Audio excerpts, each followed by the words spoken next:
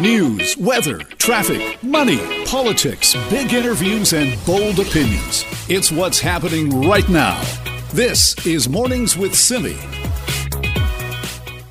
To protect our most vulnerable, to protect what matters most, we have to get the community spread under control. That is Premier Doug Ford in Ontario, where several regions, including the area around Toronto, going into lockdown this morning. So what does that mean for them? To talk more about that, we're joined now by Global News reporter Marianne Demain about these new restrictions. Good morning, Marianne. Hi, good morning. So what's going on in Toronto? What kind of lockdown measures are you going to see? Yeah, these are definitely measures we haven't seen since the first lockdown at the beginning of the pandemic. And primarily, it's really impacting local businesses. So that means no more indoor or patio dining. Gyms are closed. Casinos, indoor rec centers, they're also closed. Personal care businesses like hair and nail salons, they've also had to close their doors. When it comes to non-essential businesses, like anything that's not a grocery store, supermarket, hardware store, beer and liquor stores are considered essential right now. Anyone else will have to now move from in-store shopping to curbside pickup and delivery. So a lot of people are going to have to support their local businesses in different ways, but we're not going to see that rush in the stores that we would normally see during this time of year, typically ahead of Black Friday and the holiday season. Right. That's like quite the change then from what we've had. What brought this on? Well, record numbers. We had multiple days of record numbers here in the province, and a lot of projections about even more dire numbers on the way. They were projecting just a few weeks ago that we would see 6,500 cases by mid-December. And with the numbers still creeping up, the Premier had hinted that more restrictions were on the way for hotspots like Peel Region just outside of Toronto, as well as Toronto, and then those were announced on Friday. You're also going to notice that a lot of people can't get together with other people. We were allowed to do that when we were in the red zone, which is the zone just before we hit the gray zone, which is the lockdown. So we can only socialize indoors with the people we live with, and we can only see up to 10 people outdoors. And that's something you're also going to see with funerals and weddings, a cap in the amount of people who can be there, and they have to physically distance. Right. So it sounds like, are people obeying the rules, I guess, Marianne? Because here in BC, it's so different. Like we still have salons open and those kinds of personal services places open. You can still go to a restaurant here. So are people obeying the rules there? Well, that's really dependent on who you ask. If you ask a lot of the local independent businesses here in the city, they are trying their best to stay afloat during this pandemic. So they've put extra money in to make their establishments safer. They're making sure they follow the rules because they don't want to be shut down or face those huge fines that the Premier had said would be coming to those caught breaking the rules. So they are very upset because a lot of them don't think they can survive a second lockdown. We are going to see a lot of for rent spaces, unfortunately, once this is all lifted after the end of the 28 days. But other people are saying that they are not following the rules. We're hearing a lot about COVID fatigue. Yeah. Is that something that you're hearing over there on the West End as well? People just feel like they want to continue living their life. And that was the problem. People were still having parties. And those are in places that can't be monitored, like in restaurants or bars or in casinos. Just the other week, we had somebody here in the city caught with a birthday party in a storage unit, and she had more than 100 people there. What? So those are the kinds of things people are doing, unfortunately, to try to get around the rules to continue living their best life during this pandemic, and unfortunately, that's why we're here. Oh, it's like unique, I guess, a birthday party in a storage unit. So what about the hospitalizations? Because I know that's something people watch very carefully. Are the hospitals kind of filling up with COVID-19 patients? They are at capacity. That is the reality for Toronto as well as in Peel Region. Another hotspot is York Region, just outside of Toronto. But they were saying that their hospitals were not strained to capacity, and they managed to stay in that red zone I was talking about, just below the lockdown gray zone. So they didn't move in, but Toronto and Peel did, particularly because there is just a strain on the resources. So many people in the hospitals right now because of the rising numbers, and they just unfortunately weren't going down, and that's why the lockdowns took effect today. All right. Well, Marianne, thanks so much for telling us about it this morning. You're welcome. Appreciate your time. That's Marianne Domain. She is a global news reporter in Toronto, Toronto being one of the regions there in Ontario that go into lockdown this morning. They are going to the kind of most severe stage of lockdown because of the increasing number of COVID-19 cases there. That story that she just kind of mentioned in passing, the birthday party in the storage unit, 100 people. The thing about that is, you're breaking the rules, right? There's no way around that. You can't say, oh, I didn't know. Oh, I thought I could have this many people. No, you deliberately were breaking the rules because you were doing it in a storage unit and thought that you wouldn't get caught. It reminded me of this other story from over the weekend. You may have heard about it. This is the Kamloops homeowner who got a pretty hefty fine. This was on Friday because they were busted with a full house of people. They were having a card game. And it was all contrary to COVID-19 restrictions, of course. So Kamloops RCMP called to this house. It was like 1 o'clock in the morning because somebody had reported an illegal gambling event. They had like 10 people there, and there were no social distancing. There were no measures taking place. And it was a very uncooperative resident, police said. So it was all in violation of the new public health orders. They weren't wearing masks. There was no hand sanitizer. There was nothing. They were just treating it like it was a normal kind of card game in regular times.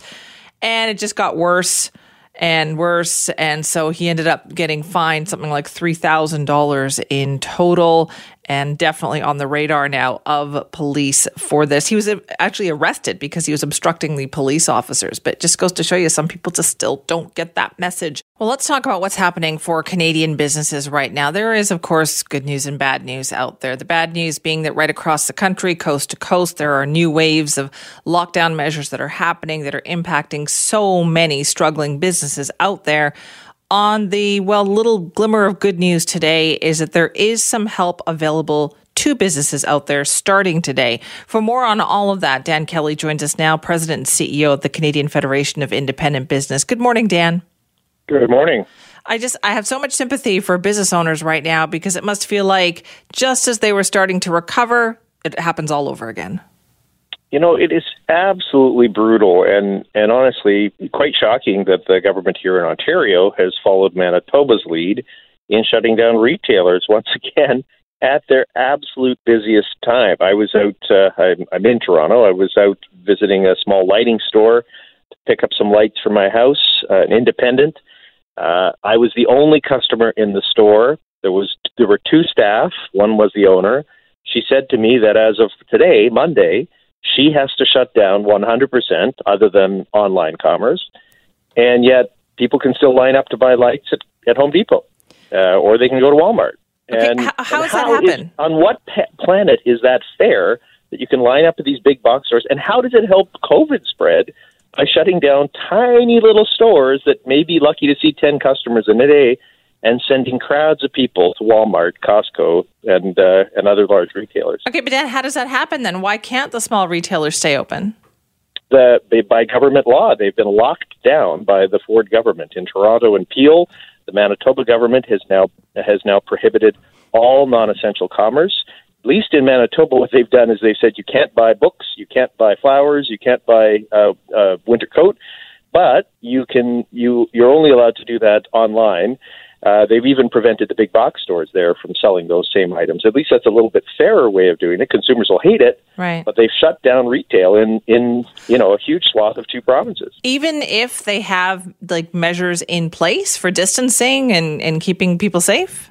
Even if they've spent thousands of dollars with barriers and crowd control and everything else, they're shut down as of today. So every small business, every small retailer, other than those selling groceries and pharmaceuticals, is closed for 4 weeks starting today in the GTA. How do you compare that with what you see here in BC?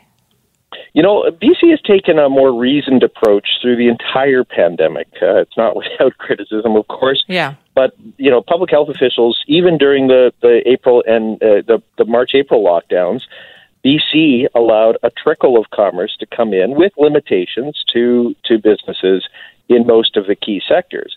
I contrast that to the rest of the country where they basically shut down businesses altogether other than big box stores and grocery stores. And I guess today is also the day, though, that there is some federal help on the way, right? There is this program for businesses for rent relief that they can get into starting today. You're absolutely right, and this is the good news for businesses right across Canada, because even in British Columbia there are thousands and thousands that are shut down, and so the government has finally fixed their failing rent support program. This is the federal government. The new program, the Canada Emergency Rent Subsidy, will go online later today. I would expect around noon Eastern. I guess that's 9 a.m. for British Columbians. And that program will now provide a rent subsidy to all businesses with any degree of revenue loss. It's based on the percentage that your revenues have declined. And if your business is one, like some in BC, that have been shut down or limited in a significant way once again, you are eligible for an extra 25%. So the subsidy could go up as high as 90% of your rent bill. And that's really welcome relief at a critical time for businesses because they're missing out on a busy holiday season. No kidding. How exhausted, though, are business owners right now, Dan? What do you hear from them? Exhausted and growing in anger that we're at now at the second wave, and many are being shut down a second time. It is really, really disappointing.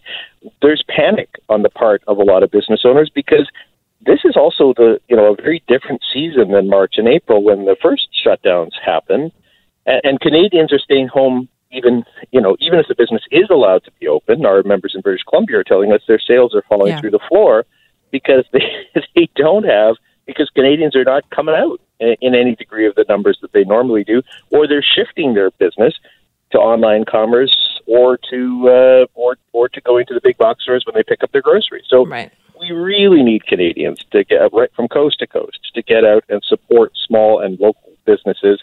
This weekend is Small Business Saturday. It's the day that we celebrate small businesses the most in Canada, and I'm really hoping that your listeners will get out there sometime this week and dedicate some of their holiday spends to the small businesses while they're still open. And this was just kind of starting into the retail season. I felt like a couple of weeks ago there was some hope for the retail season. It's really disappointing. I mean, look, I'm happy that retailers in British Columbia remain open. That will help, but many are still just squeaking by. Many are not going to make up the losses that they've had, and that rent support program, unfortunately, doesn't retroactively cover those months from the spring that were so incredibly difficult for business owners, where they didn't get any rent support. So we need to do everything we can to support these firms. All right. Well, more to come on that. Dan, thank you. Anytime.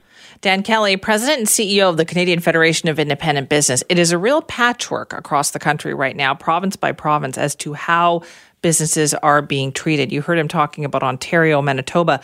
That's just a bizarre situation where the small businesses are being forced to shut down, even if they have put distancing measures in place, but the big box stores can stay open. Here in BC, that is not the case, where the stores can stay open provided they follow the rules.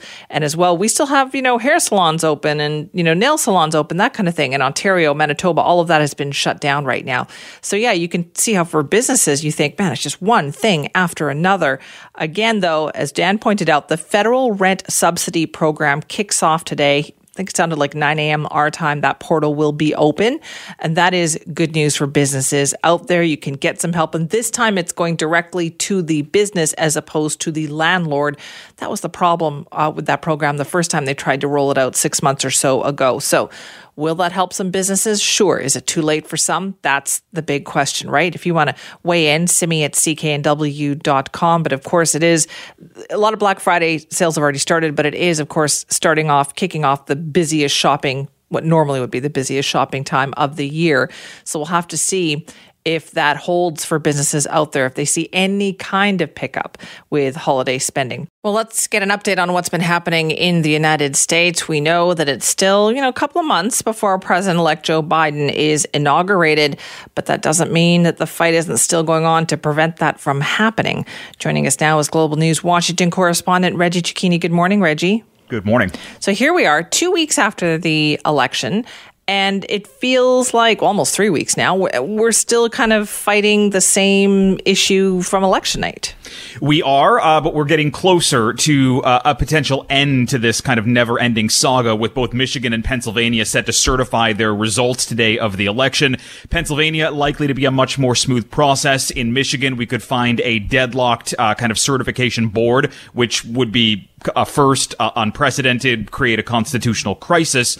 But at the end of the day here, there are laws in each state that say how this has to go, and the way that Michigan is going right now is going to run up against the laws. And at the end of the day, it's going to be a roundabout process, but Joe Biden will eventually be certified. Right. Now, what happened with the legal team over the weekend? Because I was reading about this and I thought there is some kind of wacky stuff going on there. I mean, this is bizarre because, number one, we had that bizarre news conference last week where Rudy Giuliani and Jenna Ellis and Sidney Powell gave this very rambling, conspiracy-filled lie of a news conference, and then over the weekend the legal teams distanced themselves from Sidney Powell, saying that she is an independent lawyer and doesn't work for the campaign, and that her comments, which garnered wide criticism, should be ignored. The problem is, 7 days ago Donald Trump tweeted that Sidney Powell is a part of that team and was proud of what they were doing. So you now have the team undercutting itself because they were undercut by their own team members' words. We should also point out this legal team is also now all quarantined because Rudy Giuliani's son, who was in attendance, tested positive for COVID-19. So, I mean, these are legal troubles that extend far beyond just the legal fight right now. It sounds like they also legally got slapped quite hard. I think it was in Pennsylvania. They did. The judge essentially said you're trying to disenfranchise 7 million voters in Pennsylvania from having their votes count, and it's unconstitutional, and it's not going to happen. That's why it's likely that Pennsylvania is going to become a much smoother process to get the 20 electoral votes for Joe Biden. So even if Michigan wasn't able to do this and they subverted the laws and this, that, and the other, it would still not be enough to overturn the results, and Joe Biden would technically still have the electoral votes. Right. So they feel like they have some kind of legal path here, though, Reggie, because they keep trying. Well, they keep trying. The problem is there is no legal path forward. There is nothing that the president's team is going to be able to do to overturn these results. There was no fraud. This is not going anywhere. They're simply trying to delay the process as long as they can. The Electoral College has to certify this on December 14th. That's going to happen. That has to happen per the Constitution. This is literally just a way now to delay Donald Trump's departure from the Oval Office. And speaking of which, how much have we seen of him? I know we've heard of him, right, tweeting, but what about actually him doing the job? Well, I mean, look, we saw him on the golf course on Saturday and Sunday this weekend. We saw that he was a part of a G20 kind of roundtable meeting. We don't really know what he said in his opening remarks. It wasn't made public, and then he ignored the pandemic portion of this and went to the links instead. He is being criticized for simply not doing the job that he was elected to do and tossing his hands up as the United States is in the middle of a constitutional crisis and a public health crisis. And so nothing has changed on that. What about high-profile Republicans? Are they finally saying, like President-elect Joe Biden, those words that they haven't been allowed to say until now? More of them are. Some senators, Susan Collins, Lisa Murkowski, Mitt Romney, Ben Sasse, they're stepping up saying, look, it's time to concede. People close to the president, big allies of him from the business world are saying, look, it's time to concede. Governors like Larry Hogan from Maryland saying, stop golfing, it's time to concede. It's not the majority of them. It's just a growing number of them.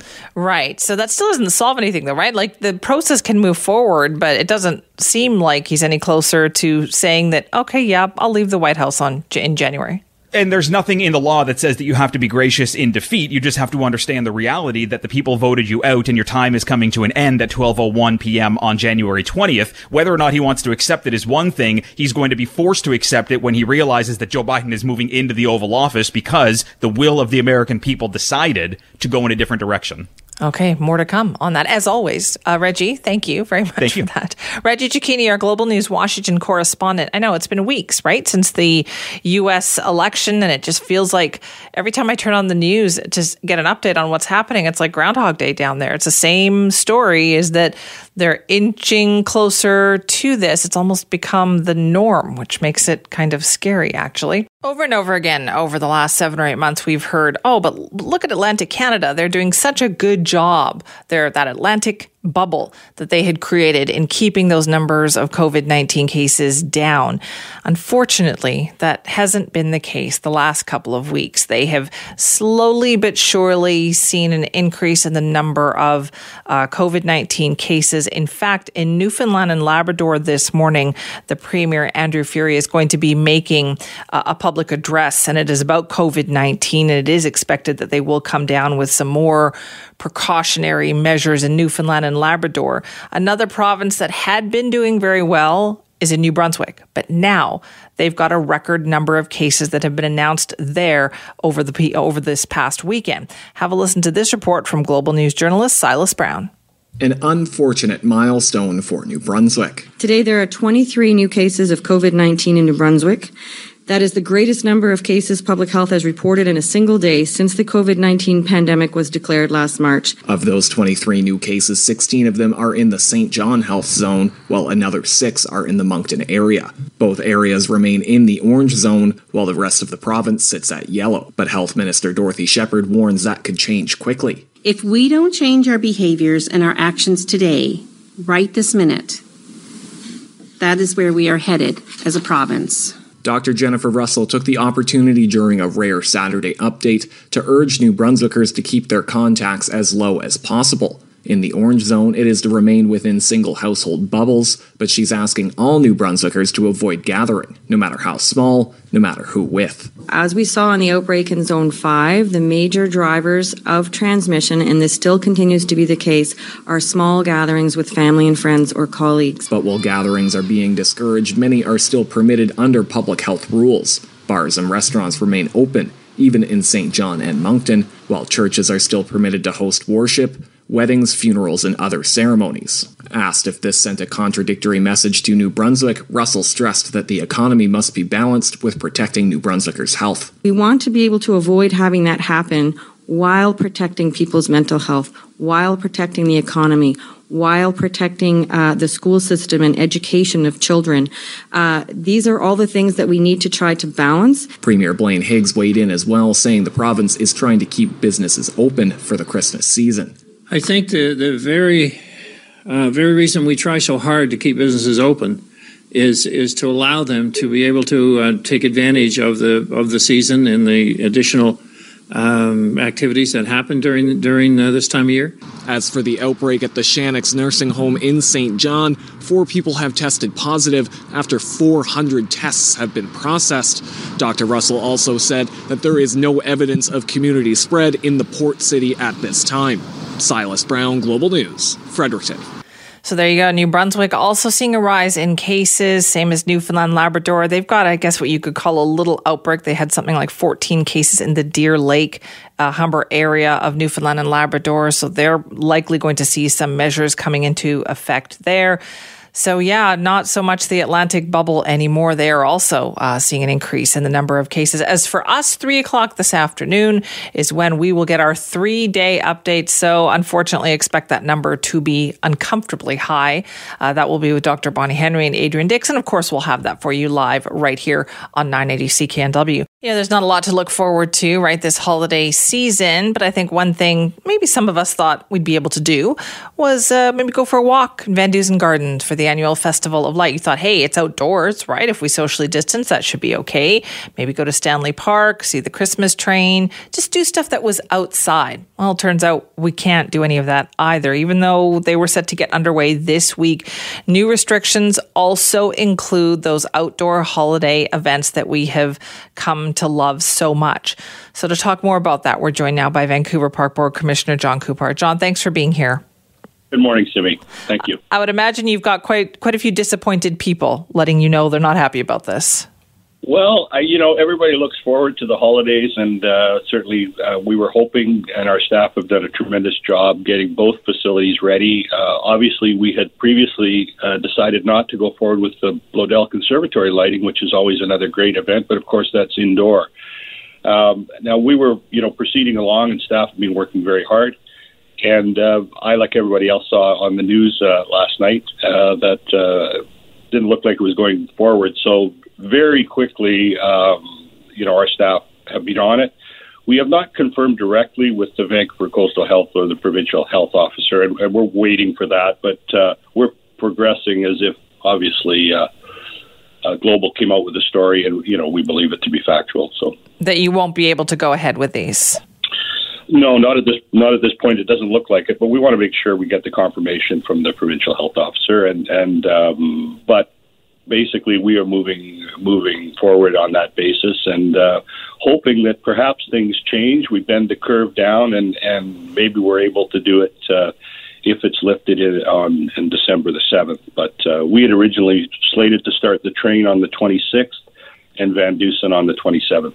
So, John, you make a great point there. This is what I was thinking as well, that if we're all good, if we all, behave ourselves, if we do what we're asked to do, that maybe we can get those numbers down enough so that some outdoor events might be able to open perhaps in December at some point. Do you think that might be possible? Like, would it be ready, or do you have to cancel for the whole season? Well, I think we're still working on the assumption that we can get going at some point, but we have to be safety first, and the Park Board has done a good job right from very early on when at the start of the pandemic, when we were out with our signage and we closed a lot of facilities very quickly at the start of this pandemic, and even moving logs off beaches so people wouldn't gather, I think the Park Board has been very quick and following all the provincial regulations, and I think that's very prudent for us. And I'm just very proud of the work that our staff do, both in closing and opening and reopening. And no kidding. It's quite a challenge for a group that is not as big a group as sometimes people think, and they do a really terrific job. Now, normally those are some pretty busy events, aren't they? Yeah, they are. They're really the most loved events in Vancouver, and I've had the privilege to be at many of them over the years, and certainly to see those people, the smiling faces, and especially kids and families together. We all need a lift, so I'm hoping we can bend that curve down, and our staff will right now be starting to work on getting people refunds and that sort of thing. So everything, once the word got out yesterday at 6, I got a memo from our staff within a couple of hours. They're really, that's on the weekend, so I was very impressed. Now, John, as well, how tough has this been financially for the Park Board? We know the facilities have been, mostly shut down, but there was kind of in the process of trying to open some of those back up. But what's been going on? Well, it's been a big hit because it's not just the events and things that we do, but also our facilities. So we had golf shut down for a while. Golf has come back quite strong because it's an outdoor event, and many of our partners that have seen their revenues drop off, and of course, so we get a percentage of that, whether it be restaurants or the aquarium and things like that. So it's been a pretty devastating time for the Park Board, and I just have to compliment our staff again because they've really jumped to the pump and done a great job. And the Park Board continues. We've got a meeting tonight, and I have we're looking far in advance. You have a motion actually that I'm bringing forward to ask us to consider what to be ready in case the city moves forward with some kind of an Olympic bid in 2030, and that's a long time off, but. That's the kind of thing I think we need to be ready for. And we're going to get through this. And if people follow the rules and, once we see a vaccine, hopefully we'll get back to delivering that Vancouver lifestyle that we really all enjoy so much. Now, what if people have already bought tickets? Because I know some people have probably bought in advance, right? Yeah, they'll be if it does go forward, they'll be rescheduled to future available dates. And if it doesn't, obviously, that they'll be refunded. So, we're good at that. We've done it with many of the programs within our community centers and all kinds of things. So, we'll be on it for sure. Okay. Sounds like a plan. Thank you so much for your time, John.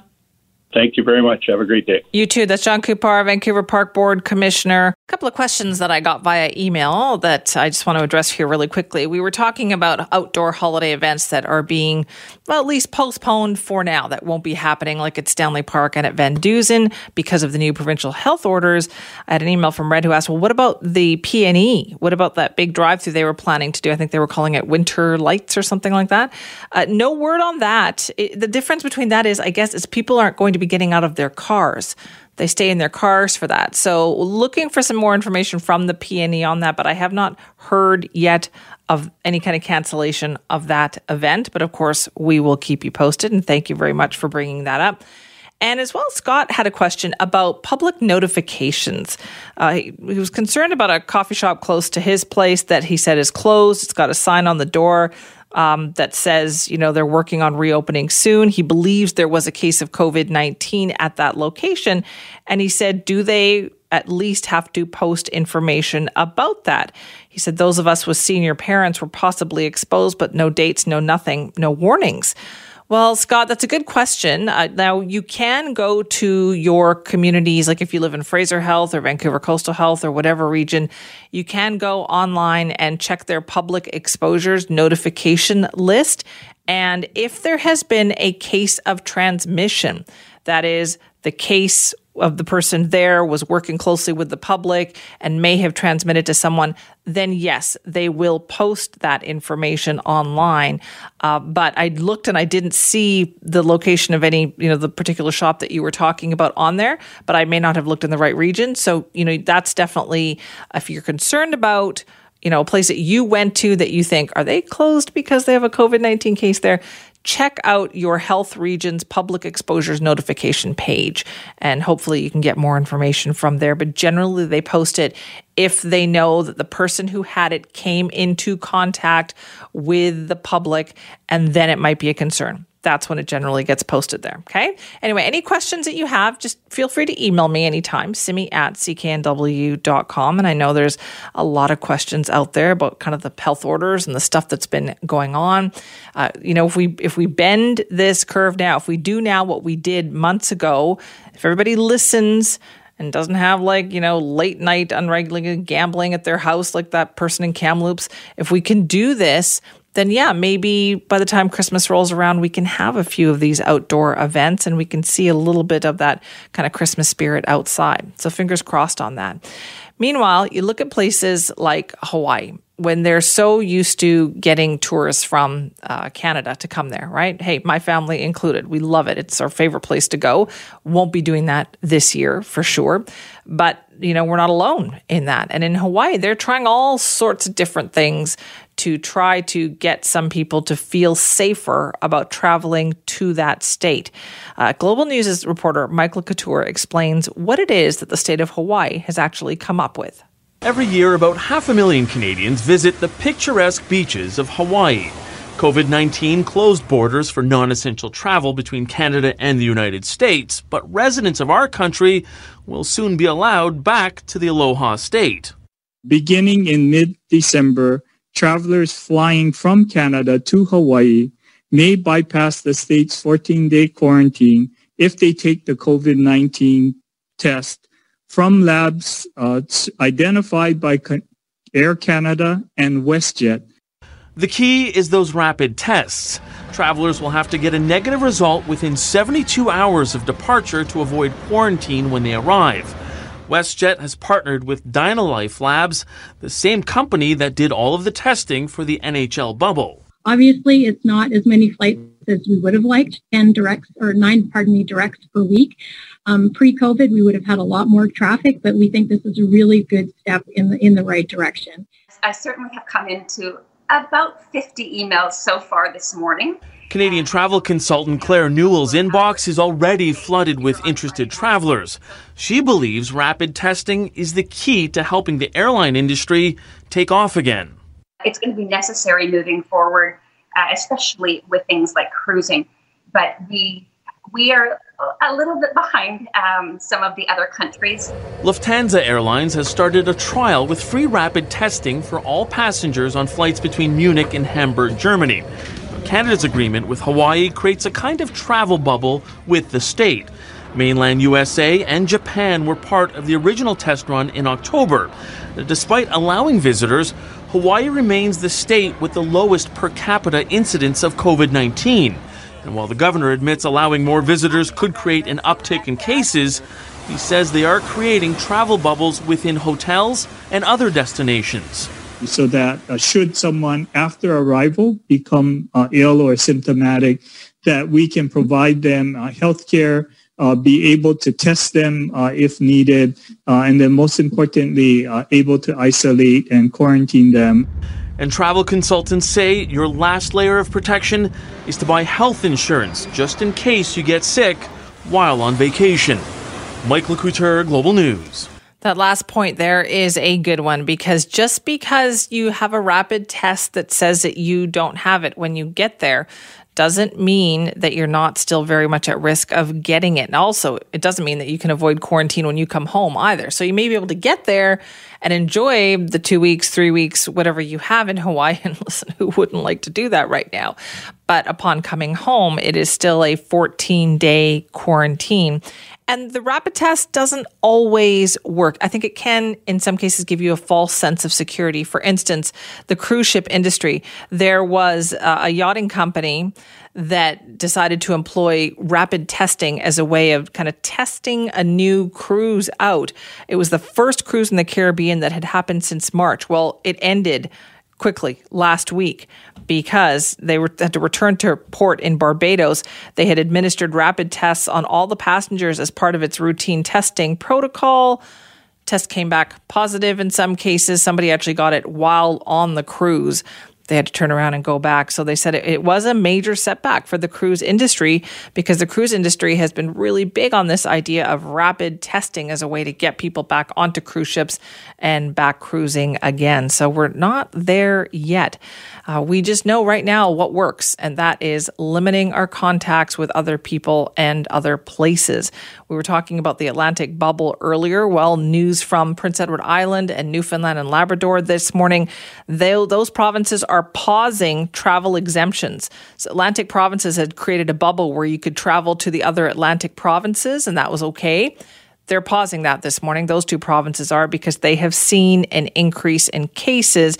And the premier of PEI is saying all non-essential travel to Prince Edward Island right now is being barred, while they deal with also an increase in the number of cases that they are seeing there. And for months now, people who work in and provide live performances have been trying to figure out a way of doing it safely for people so they can still enjoy that. You can still hear musicians, performing artists, and all of that. But it has been a very tough slog. Now we have live shows that have been shut down completely under those new restrictions that we are all facing from over the last couple of weeks. And that's a huge blow to live theater and performances that had been working towards reopening safely. To talk more about that, we're joined by Aaron Craven now, the founder of Mitch and Murray Productions. Aaron, thanks for being here. Thanks, Amy. What kind of productions does Mitch and Murray Productions put on? We put on modern plays from the global stage, contemporary, character-driven dramas and comedies. Okay, so what has it been like? Like, obviously, in the beginning, you were shut down. Had you been trying to find a way to do that again? Yeah, I mean, every theater company that's operating right now, and I should preface this by saying professional theater companies, we are not only under WorkSafe BC COVID safety mandates, but our own unions. So we have to go through 2 layers of COVID safety plans to try to put a show up. And how the professional theater companies in town, like the Arts Club and ourselves, have been doing that is by staging 1 or 2 person shows. So no restrictions between the performers, very technically minimal. So like our show, it's me and my wife, or my wife and I should say, in a play called Lungs. There's no set design, very minimal technically. All the audience are seated 6 feet apart in masks. And I've been getting COVID tested. So it's just the 2 of us on stage, a household, really set back from the audience. And the level of COVID safety detail that all the companies had to go through to try to put a live performance up for, 20 to 30 people a night, it's so refined. And it's probably one of the safest indoor environments you could be in. So we're just at a loss as to why theater and live events who are following these rigorous COVID safety plans have been targeted for shutdown, and restaurants and pubs and cinemas are still open. Now tell me, Aaron, what was the reaction like when you did start to do these performances, which sound amazing, by the way, the level of work that you put into this. Did people think, were they feeling like, I want to go and see this? Absolutely. I mean, we've looked at it all along. It's a mental health service. And I think that's really important to note, that for some people, art is essential as a mental health service. And we were doing it really safely, as were the other companies. And there are people that are starved for that kind of community outlet.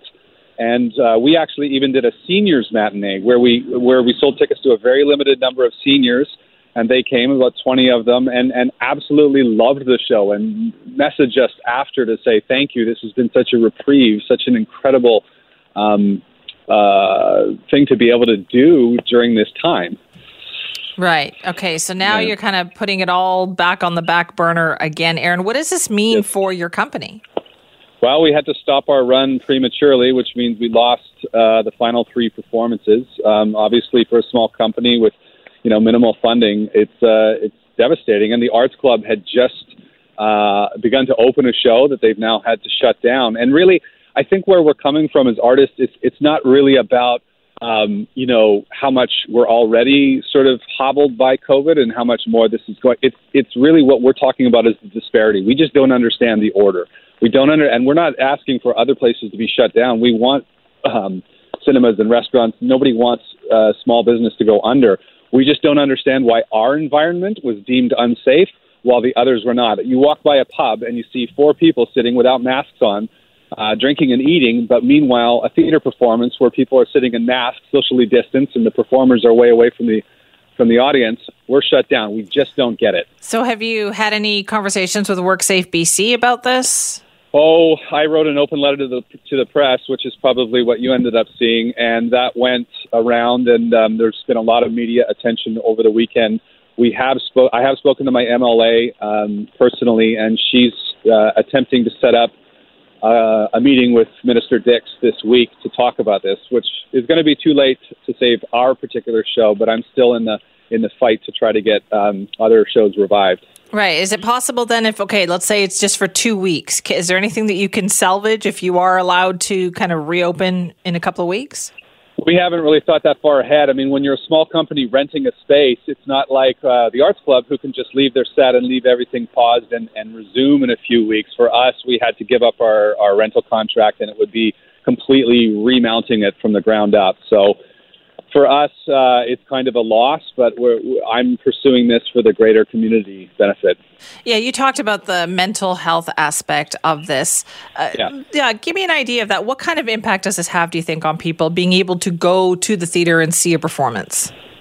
Well, I mean, I think for older people who live alone, people who love the performing arts and for who it's a big part of their lifestyle, I think the ability after 8 months to walk into a theater knowing that everyone's masked and there's COVID screening and that it's all set up and that there's these COVID safety plans, I think it's amazing. I mean, I'm not going to, pump our own tires too much, but there was a lot of laughter and a lot of tears at our show.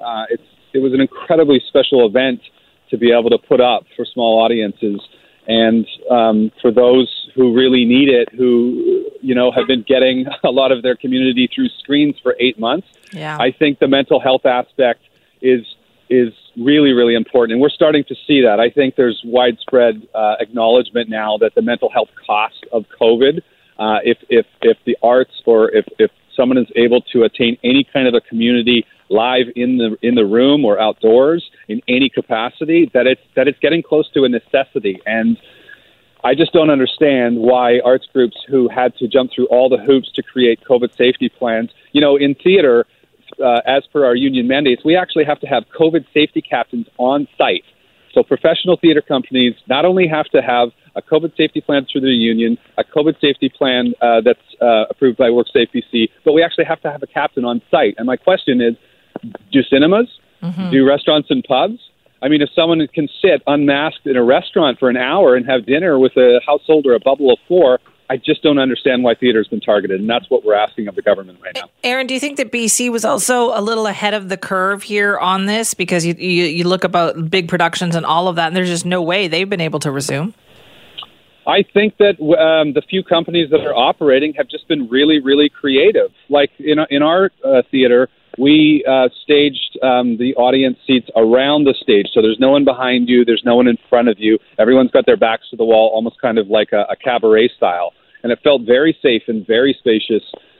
And the people that have been able to put up shows have been it's months and months of work to try to create a template by which, it's going to be safe through governmental regulation, at least we thought. But know, at this point, we're just wondering. We're one of the only sectors that was targeted for shutdown, and that just reeks of bigger sectors with lobbying power staying open, and smaller groups like the arts being pushed aside as kind of a window dressing gesture. And that's my feeling on it at this point. Okay. Well, Aaron, listen, let us know how it goes, okay, if there's any progress on this. Thank you so much, Simi. Okay, thank you. That's Aaron Craven, founder of Mitch and Murray Productions, small production companies that have been, as Aaron puts out, very creative in getting people back into a place to watch a performance, and that is 6 feet apart, lots of distancing, to only 2 performers. He said, you know, they've been very, very careful to do all of that, and yet they got shut down, even though movie theaters are still open and restaurants are still open and bars are still open. Now, is that fair, do you think? Should they be given a chance to show that they can also do things safely under this 2-week shutdown, lockdown order that we have right now? Making masks mandatory in indoor public space is a big shift for Dr. Bonnie Henry. They will be required in common areas at your workplace, but where they will not be required is in school classrooms. Aha. So that is despite the fact that the BC Teachers Federation has been lobbying for that for, weeks now. But now they are turning to a different way of approaching this, and they're asking for parents' help on that. Joining us now is Terry Mooring, president of the BCTF. Good morning. Thank you for being here. Good morning, Simi. Thanks for having me. Now, you've decided to bring kind of parents into this and approach them. What are you doing? Well, we have, and what we're asking families to do is have conversations with their children. We think that there's a lot of conversations happening right now about mask wearing, given the current provincial mandate that was established, and it's not going to make sense to a lot of people that you need to wear your masks in almost every community venue that you go to, in every store that you go to. And you have to wear a mask in middle and secondary school, at least, when you enter the building. So every child of that age enters the school building wearing a mask on buses if they ride buses to school. And then they actually, take them off in the classroom because they're not mandatory there. And we know that a lot of students don't take them off in classrooms, that they wear them there. And we also know that there's lots of families that are already having this conversation, families that have members of their close family that do have underlying conditions. We have students with underlying conditions. We have teachers with underlying conditions.